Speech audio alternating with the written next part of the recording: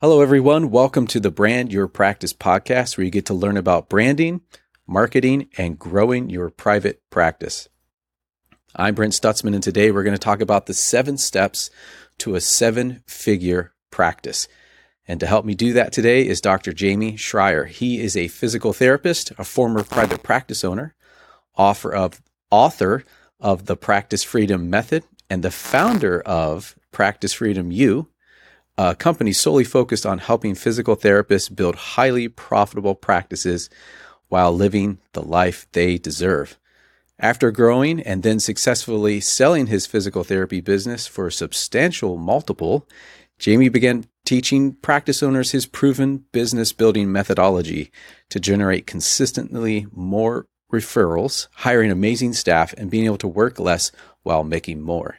He has helped hundreds of private practice owners successfully grow their businesses, achieving financial prosperity and freedom despite today's unpredictable and ever-changing times. Welcome to the show, Dr. Schreier. Thank you so much, Brent. Appreciate you having me here. Yeah, you're welcome. Well, Matt, as I was reading your intro, I was like, there's so many other questions that I'd love to have you back on, especially like selling your private practice. What does that even look like someday? But today, that's a great story. We can weave it into today, and it's not just physical therapists. It's really private practice owners. So we've expanded it since that was written many years ago. Well, no, it's true, because if you I always say you want to think about, even if you don't want to sell your private practice, you want to set your business up to the point where you could sell it someday. Like that is just make it an option at the end, either retirement or earlier than that. But it also, there's so many things that go into running a private practice that if you can set it up to sell it, I think everybody can win at the end of the day for something like that. Absolutely. I think Stephen Covey said it best in his 7 Habits for Highly Successful People. One of the habits, I think it's like 3 or 4, says always begin with the end in mind. And, when you're building a business, rarely are you thinking, well, what is it going to be when it's all said and done? Like, what's my exit strategy? No one really thinks like that. But at some point, you should think about that, because you need to know what you're trying to create. And what's great about this is that, what we're going to talk about today, the 7 steps to a 7-figure business, those same steps not only get you what you want now, gets you that freedom of time, and it helps you make more money and just kind of help more people, but also create a better life and a better lifestyle for you and your family. But what it's also doing, it creates a more valuable practice. So I'll be able to weave in some of these things about what people are looking for when they buy a business, and how what you're learning today is not only going to help you this minute, but also when you sell, because you have to sell. You can't take it with you, man. You can't take it with you. You got to give it to somebody. You can give it to your kids. You can give it to your staff. You can sell it to a company. You can't take it with you. That's one thing I know for sure. Yeah, that's right. You can't take it with you. But there's a mindset, right? So we're going to talk about those mindsets about being able to scale and grow your private practice, those 7 figures. So why don't you jump in to the first one? So mindset, let's just start 30,000-foot view. Mindset is how you see things. It's your lens. You and I, before we jumped on here, talked about glasses. I'm 51 now, and a few years ago, all of a sudden things were blurry, and I'm like, man, what the heck? They told me this would happen, but I didn't think it was true. And then I put on, little low-level reader glasses, and I can see. So our mindset is how we see things, how we interpret things, our perspective, which has a lot of related influences over it. But how we see things, how we problem solve, is how we then make decisions. And how we make decisions then turns into the actions we take. Those actions produce results. So if there's a result that you have that you don't want, you have to go all the way up. And this is what I found over the years. 25 plus years doing this in my industry as a therapist, then as a manager, then as a practice owner, now as a coach and business person. It's so important of how we look at things, and always upgrading and elevating our business acumen.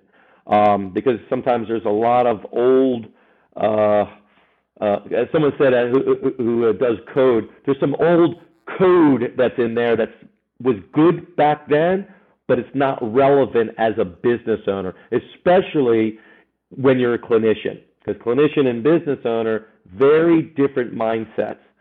So number one, and I'm going to give you the highlights of this because there's a few other steps in there, but I know we have a limited time, but I want to pull out like the biggest thing. The biggest thing in step number one is really understand, to Stephen Covey's point, beginning with the end in mind, what is your vision? What is your vision for your company? I ignored this for so many years. I'm like, yeah, vision, whatever. I need to generate patients. Now. I don't care about my vision.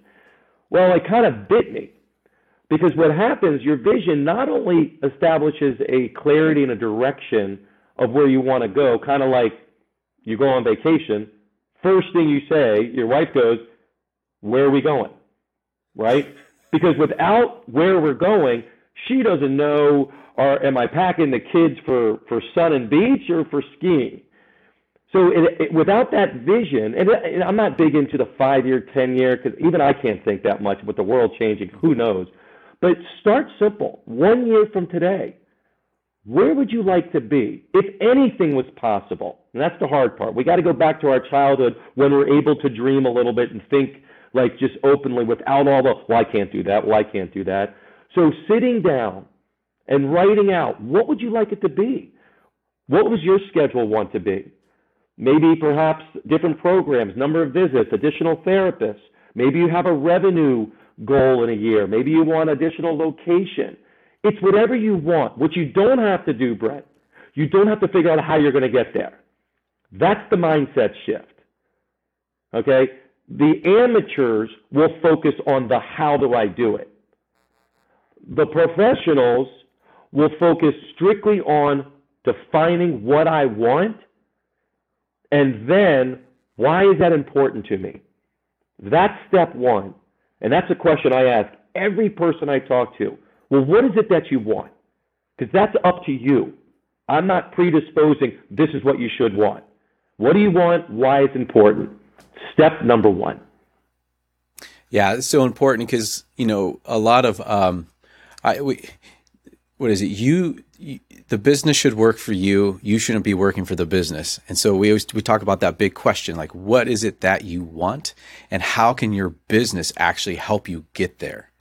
Because your business should be a mechanism in order to, like, what is that vision of the good life? What do you want that for your life and your family? And then how can you actually utilize that business to get you to that point? And the hardest part too, Brent, that I've seen just being a physical therapist, I was one of these, you have to be intelligent to get into school and get out. And failing is not something we've experienced a lot academically, because if you did, they wouldn't let you in. So we can be really tough on ourselves. And sometimes just sitting there and saying, what do you want? We have to give ourselves permission to think what we really want without feeling guilty. Because there's this sense of guilt, like, I'm here to help people. That's why I got into this profession, whether it's physical therapy, OT, counseling, behavioral, whatever it is. You're here to help others. But you know what?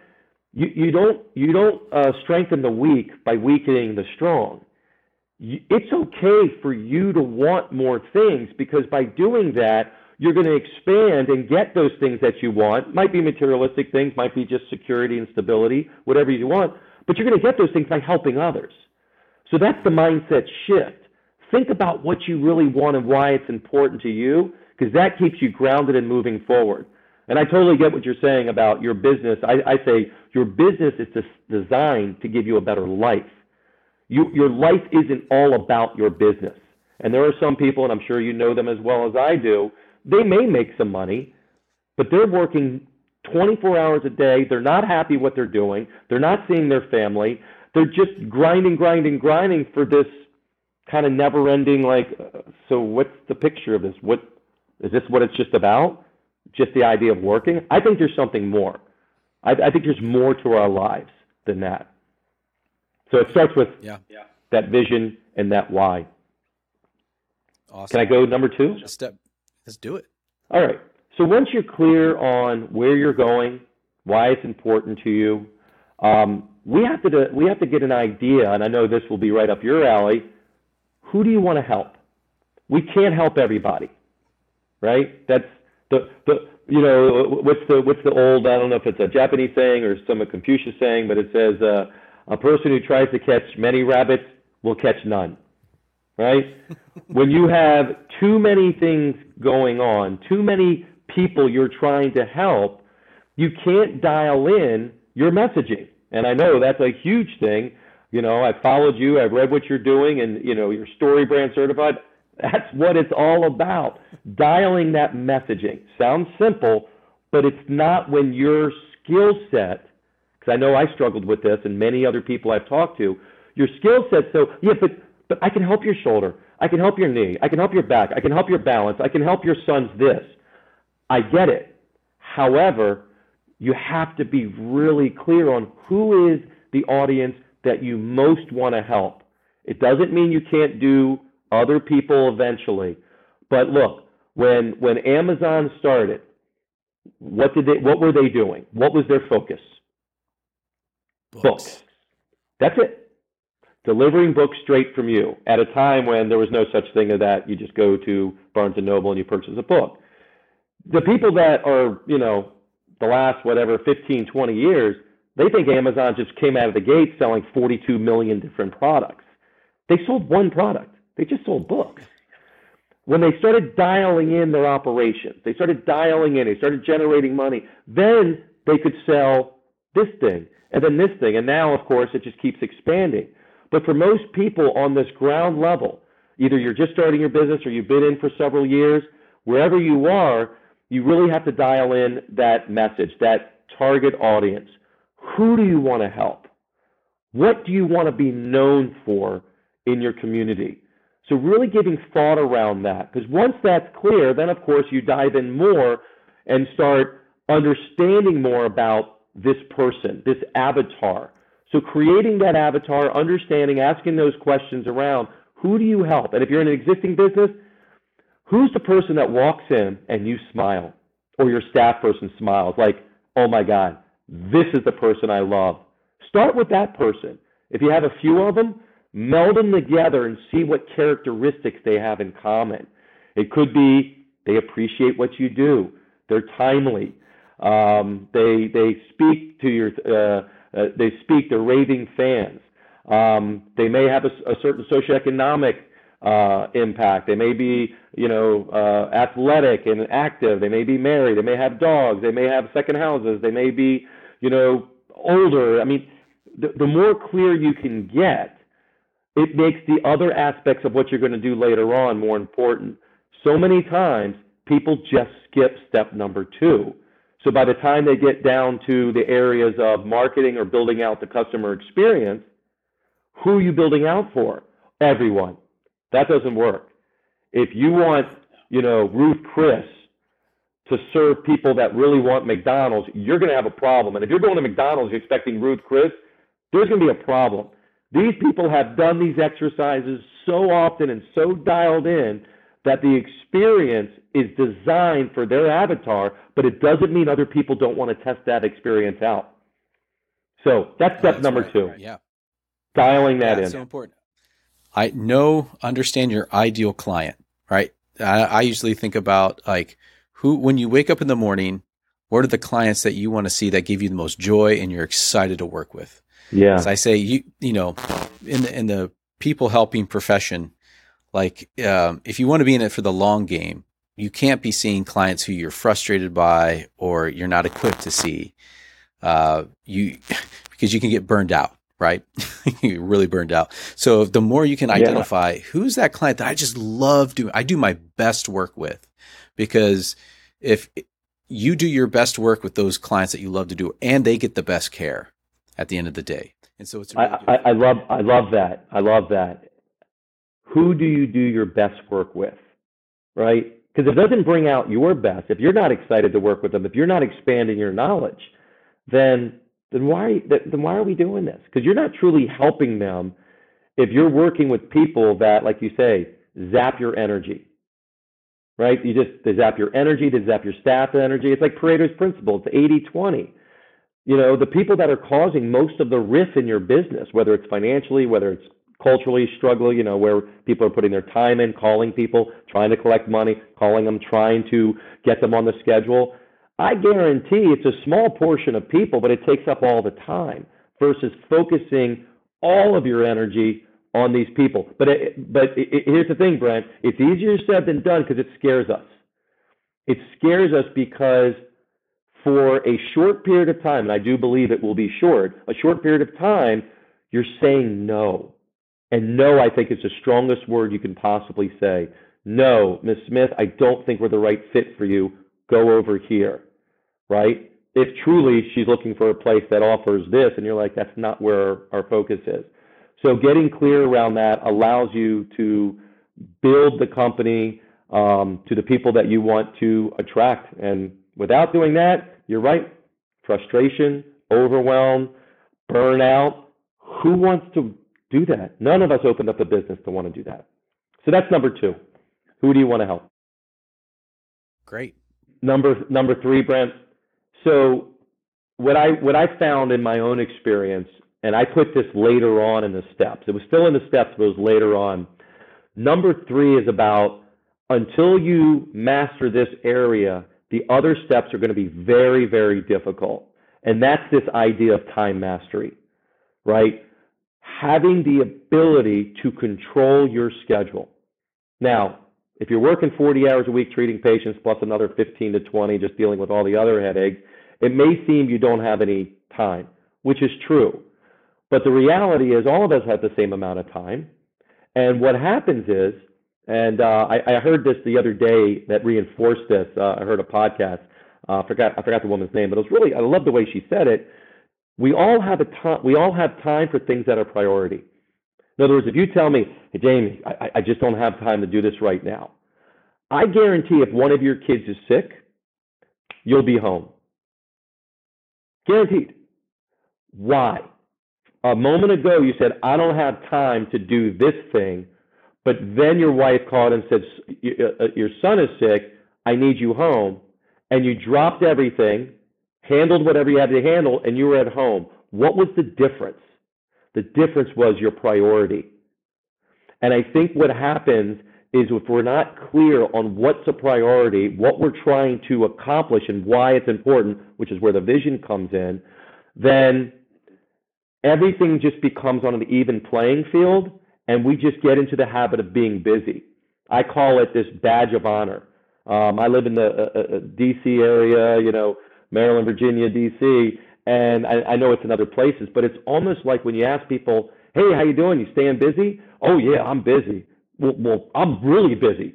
Well, I'm super busy. It's like this badge of honor saying how busy you are. I didn't get into this world just to be busy. I want to be productive. I want to do something that inspires me. I want to do something that impacts and helps others. I want to do something that raises and elevates my family and my lifestyle. I just don't want to be busy because it leads to everything that you just talked about. So really understanding this idea of time mastery and looking at your schedule, and a simple exercise I just want to just share people with is what is one thing that's on your schedule? And I start really simple. One thing that's on your schedule right now, task-wise, that you do that does not inspire you, that does not give you energy, that you don't particularly like, but it's just something you do. Take that one thing and ask yourself, is it something I can live without and eliminate it? Is it something that I can delegate to someone else on my team? If so, do it. Or is it something that I can delegate and maybe get somebody else, like an outside person, to help me with that thing? If you just do it that one thing, and I did this with, it was kind of funny, answering the phones. I had a problem answering the phones. I even had someone in there, Brent, Claudia, who was answering my phones. I'm paying her to answer the phones full time. For some reason, I just jumped in and answered it. And I said, I don't like answering the phones. Then I get stuck on the phone, and then Claudia's looking at me. She's giving me dirty looks. But I just had a habit. It was an impulse of doing it. And I finally said, that was the one thing I'm going to stop doing. Claudia can do it. Claudia, your job is to answer the phones. I'm not going to do it. She goes, thank you. Then I had to get clear on what I expected answering the phone. and and it released some of that time that I got back. Then the next big thing that I took off my schedule is I'm not very good at payroll and bookkeeping. I mean, to me, if there was like hey, we're close, it's within $1,000 or two, I was always off on my accounts. It's a true story. I was off. I went to my financial person. I go, I need someone to help me with bookkeeping. They're like, all right, well, just go Google bookkeepers, local bookkeepers. And I did, interviewed a couple, hired one. Oh my God. It was like a weight was lifted, and my numbers were freaking accurate. And she helped me organize it so much better.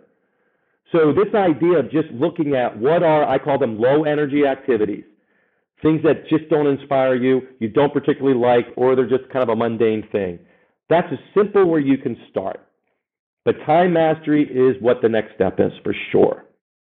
Yeah, time mastery, that's the hardest thing for practice owners, because their responsibilities as they grow are going to shift. And so their ability to manage their time with those changing responsibilities, you can't have direct client hours as much as you want, right? So that's another mindset too.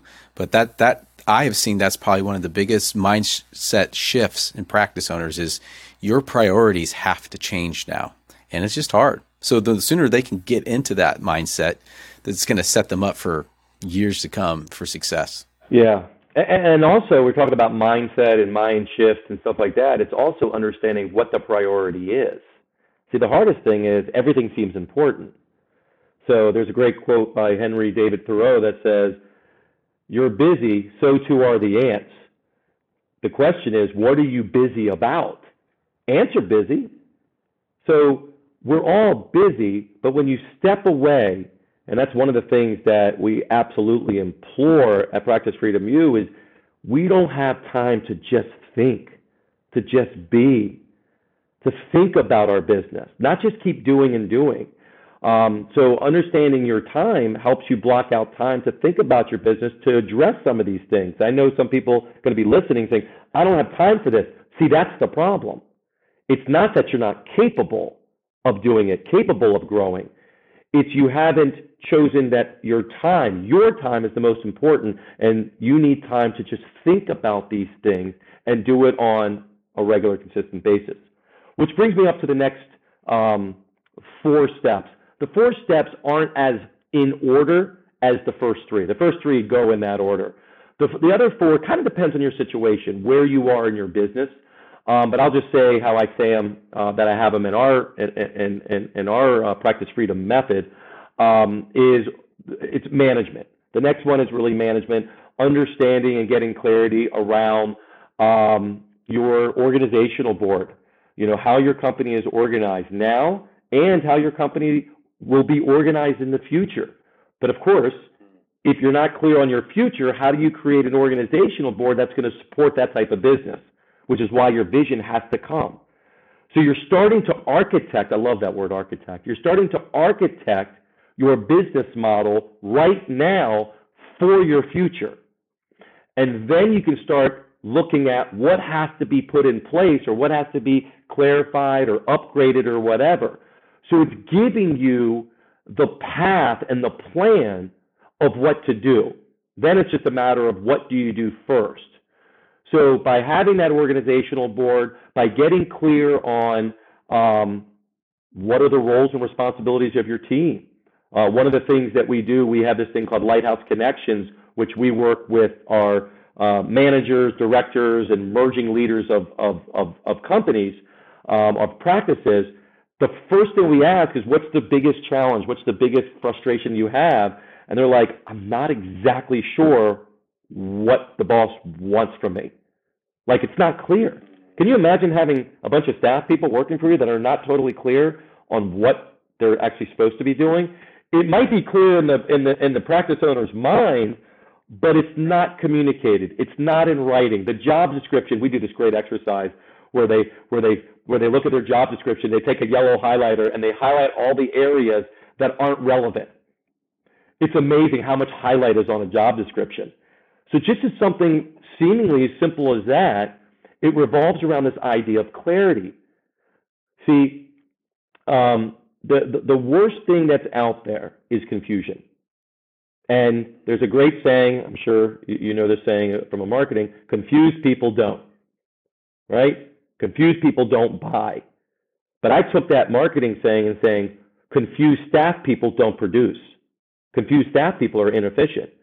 Confused patients don't adhere to their plan of cares. So you can take that confusion and you can continue to go with it and saying, your job as an owner is to first and foremost provide clarity.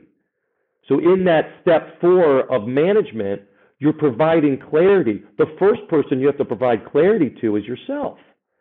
If you're not clear, then how are you supposed to communicate to your team members? And again, that's not as easy, said than done, because sometimes we're like, well, it could be this or it could be that, but I feel uncomfortable if I say this because I'm worried about that. And we have all this junk and all this worry and fear in our own heads that come. But that's step 4, really diving into those aspects. And of course, step 4 will also then move into hiring. But of course, that depends on where you are in your business. But eventually, all of us need to hire people because we can't do this on our own. We shouldn't want to do it on our own. We should focus on the area that we are great in and we are powerful in. We have our superpower in, and truly delegate the other aspects of things, which means we have to learn 2 words: let go. So that's number 4. Number 5. And again, these aren't in an exact order, but it's in our order. Number 5 is all about metrics. A lot of times I move some of the metrics right from the get-go. Before you start any project, you need to get clear on what are the metrics, what are you trying to accomplish, and how are you going to measure if you're getting there. Something as simple as that is not that simple. If you don't have a dashboard, a simple financial dashboard that really shows you the key metrics in your business, key metrics at your front desk, your key metrics in these other aspects in physical therapy or occupational or whatever it is. Because if you're not going to measure it, then you don't know if it's improving, and then it becomes a subjective guess. And subjective guess is the fastest way to be inefficient and lose a ton of money and be frustrated. So that's number 5. Number 6, Sorry, can I ask you, what would you say for a practice owner would be the top 3 or 4 metrics that they should be following? Think they have a dashboard, executive dashboard. What would you say needs to be on there? Well, I like to start at the beginning. So the first metric is the metric of someone coming to your practice, and I imagine it's a metric that you follow and you make sure your clients are following, which is referrals. So whatever work you're doing, ultimately, it's the referral, and the referral is the person that contacts your office. The referral is not someone who's paying you money yet, because then the referral has to go through a conversion process, whether it's talking on the phone or going through purchasing a product, whatever it is. Once they become a new patient, that's another metric. Now that they're a new patient, there's another metric of, well, do they show up for their visits? So there's cancellations and things like that. And then there's a bunch of others. The most important I split it between operations and financial metrics. The most important operation metric besides those front ends is utilization, because utilization incorporates the capacity that the company has. It incorporates the number of therapists you might have. Utilization, it's the number 1 metric that I see that is completely underutilized. And people are literally losing tens of thousands of dollars a month not being efficient. And it doesn't mean that you don't have enough people coming in the door. I've seen people that have tons of referrals coming in. Their conversion rate stinks and they're not converting the new patients. Or that's good, conversion's good, new patients are good, but their cancellations are high. Or people are just dropping out mysteriously. Or the plan of care isn't being followed. They don't see value in what you're doing. So there's lots of factors that affect utilization. Some of them are very, very easy to fix. Cancellation, you can fix that within a week or 2. And you're talking about potentially thousands of dollars. But utilization would be operational metric number 1. The metric that I follow most closely on the financial metrics, you have your revenue, you have your expenses, your bill charges, and your revenue per visit and things like that. The one that I really like to focus on that most people that we talk to initially don't, they end up being experts at it, is profit margin. Profit margin is key. Because if you're not clear on the profit of your practice, and profit is very straightforward, it's what's left over after the expenses of delivering care are paid. The only challenge that I've seen with practice owners is that they confuse where they lie in the business. Because if you're a practice owner who is actually a clinician treating, you should treat yourself as a clinician and pay yourself as a clinician, right?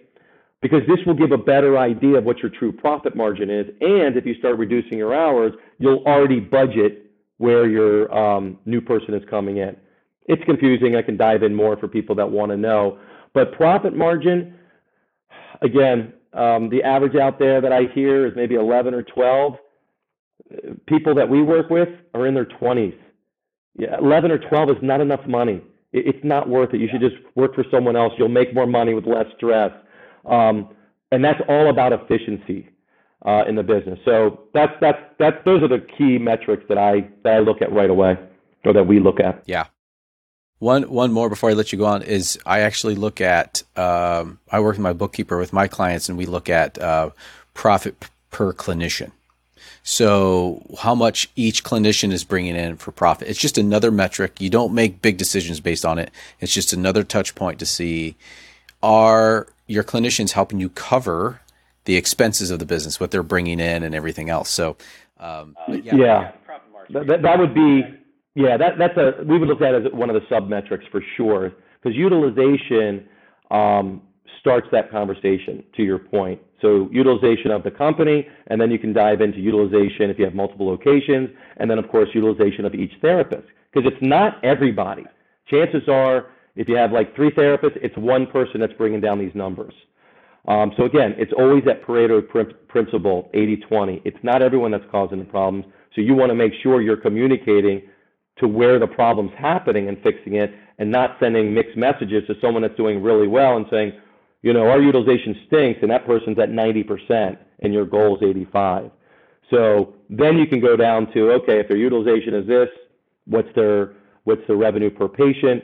What's the total revenue? What's the total profit? You can, there's not a lack of metrics. The hardest part is getting clear on what are the key metrics to look at initially from an owner's level, and then if there's a problem, troubleshooting and diving in deeper.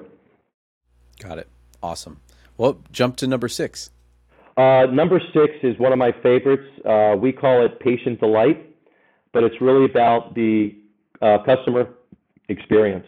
Many people don't look at what we do as an experience, like you would do like a Disney or something like that, or even go into kind of a fancy restaurant. But the experience that you have in your company is designed, whether intentionally designed or not.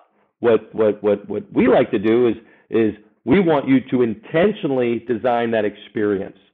And again, you can't design an experience until you're clear on who you're designing the experience for, which is why on the second step, the avatar is so important. So all of this links. Once you're clear on the avatar, then you're able to design that experience from the first time they contact you. I mean, it could be website, but we'll just say it starts with the phone call into the office, and then how you communicate with them, the initial evaluation, the follow-up from that, the subsequent visits from that, the discharge from that, the follow-up sequence post-discharge. All of that is considered the patient experience. Some people will refer to it as the customer journey. You might refer to it as the story of how you do your business. But it's all, it all goes back to intentionally creating experience, because what we're trying to accomplish in this step is we want a couple things. One, we want people to have an amazing experience that equals the metric of a 5-star Google review. People look at reviews. The other thing we want is to design to get raving fans. Raving fans are people that speak from the mountaintops and shout how great you are. So if you're able to create that, your marketing budget's going to be really low if you want, because you have word of mouth marketing. That's what word of mouth marketing is to me. It's not, we do mostly by word of mouth and you do zero marketing. It's just something that kind of happens or kind of doesn't. This is intentionally being built. And if you have an existing practice, you're using the people that are already coming in and doubling down on their experience, because of, if someone comes in with a back pain, trust me, they know lots of other people that have problems as well. So that's step number 6, patient delight. Awesome. Patient delight. Yeah, so important. Well, before we go on, I want to remind our listener about a free resource you can take advantage of today. And Jamie, you can too. Look, most mental health professionals open a private practice to help more people and to make more money. The problem is they lack a clear marketing strategy. And that's why I created the Private Practice Marketing Roadmap. It's a free video training series that will walk you through my 3 pillars of private practice marketing. If you need fresh ideas about marketing yourself as a clinician or private practice, or you just need a marketing strategy, go to brandyourpractice.com/roadmap. It's completely free and it will help you generate a pipeline of new clients. Look, you won't grow unless you have a plan. So go to brandyourpractice.com/roadmap and sign up for the free course. Again, that's just brandyourpractice.com/roadmap and get started today. Man, Jamie, this conversation's been really helpful. And I'm thinking, I need to, my producer Dustin's here and he's probably like, yeah, I'm kind of confused on my, on my roles. I got to go back and double check some things. But, so super helpful in all these, steps. So why don't you lead us out on step number 7? Well, step number 7, is the step that probably everyone's been waiting for. And I didn't design these steps. These steps came about during my experience in going through this myself. It took me 9 years after being this overwhelmed operator and all that. I just finally made the decision after some personal stuff that's going on. I just finally made the decision, like, I just want to grow and build a real business, not being traded in time for money, but actually have a business that has metrics, that has systems, that has a great team in place, that's not relying on me for everything. And what was interesting is the last step that came about was marketing. In particular, our focus is on relationship marketing, because we are all in professions of specialists, and specialists are referred to. And most of us we don't have clinics across the country. We have clinics in local communities, and you have a powerful presence in that community. And there are influencers out there. There are people that have influence over other people. And by getting that network of people, you start to A, generate referrals, but B, other opportunities comes from that. And you start to be known. You create that brand and that presence, which is also critical, that I know you talk a lot about. It isn't about bringing in lunch to doctors. It isn't about dropping off jelly beans. It's much more than that. It's how you, if you have a practice right now, it's how you built it from the beginning, just with genuine relationships, seeing how you can serve and help people. In this case, it's how you can serve and help those influencers that have influence over who? Your target audience, which again, you have to know who that audience is to know who you're trying to connect with. So that's what number 7 is all about. And then, of course, it can go deeper than that. It can go to the work that you're doing on Facebook. But the rules of relationship are not suspended in the digital world. The rules still apply. Even in digital, with what you're doing and on Facebook and Google, it's still about relationship. It's about building rapport and building trust and bringing them through. Now, the strategy and the tactics and all that changes, of course, because it's digital. But I think a lot of times what I see is people fail to realize and simplify what this is about. This is a relationship business, and that's what we're here to do. And the fastest and the easiest and the cheapest way is to leverage the relationships you have in your community. And of course, you can't do that if you're working in your business stressed out 7 days a week, which is why you got to block out some time to do this. But what I found, and you tell me in your experience, what I found is that when people have a network and you start to apply a lot of the digital marketing and a lot of the maybe paid traffic, it explodes versus you don't have a network and you're just trying to build solely on digital marketing efforts for brick and mortar stores. Yeah. Yeah. That's true. If you can get the word of mouth and the digital marketing together, because at the end of the day, they're going to hear about you and then they're going to go to a website, right? They're going to go on your website. So it's like you have the word of mouth, and then you show up on Google when people need your services. It's just, it's explosive growth. And I've seen it. It's it's so powerful. So those are the 7 steps. Each step can also be deepened and depend. I heard something recently is someone said, well, you know what they say, new level, new devil. And I was like, that's a pretty cool thing because every business is at a unique level. And whether you're a solopreneur just starting or been in there for a year, or whether you've been a seasoned veteran and have 3-4 locations, whatever the case is, your challenges are based on the level you're at.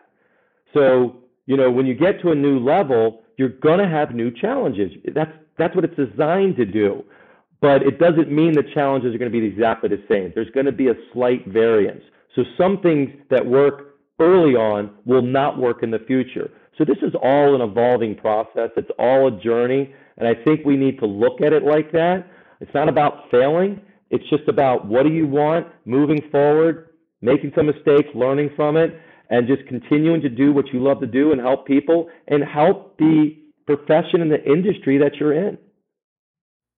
Yeah, that's well said. So let's see if I can wrote some of these down, these steps, so our listeners will remember. So the first one is, you got to have that vision for the company. What is the good life you want? Think about the end first. Step 2 is you want to identify your ideal client avatar. Who is that person you want to reach and you want to work with? Step 3 is going to be time mastery. Step 4 is management. Be the architect of your business. The step 5 is going to be metrics. You got to be able to measure. If you can't measure, you'll never grow. That pop up in order to fix those problems. Step 6 is customer experience. You gotta delight your patients. My wife used to manage Starbucks. Surprise and delight was their thing. And then step number 7 is marketing, but specifically relationship marketing, finding those people to build relationships that sit in front of your ideal client that have access to them. So I think I got them. It was really good. You got them right, spot on. Well, thank you so much for joining me today. How can people more about you, maybe to dive more into these 7 steps?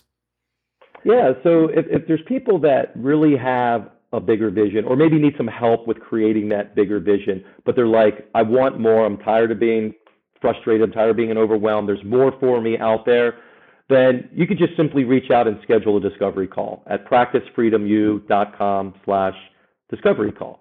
So I'm sure you'll post it. And then again, this isn't a high pressure sales call, nothing like that. I don't operate like that. We're just I'm on a mission. I'm looking to help people build and grow a business that means something to the people working for them, means something to the community, means something to them and their family. But you know what? We weren't taught this in school. We don't magically know it just because we're smart and talented in a particular field. That's what we're here to do. So if you have that interest, feel free to reach out. If you want to look about us and research me, you can go to practicefreedomu.com. Lots of stuff there, resources and other stuff. So you can do that as well. Great. I'll throw a bunch of those in the show notes and along with those 7 steps. And thank you so much for joining me. All right, folks.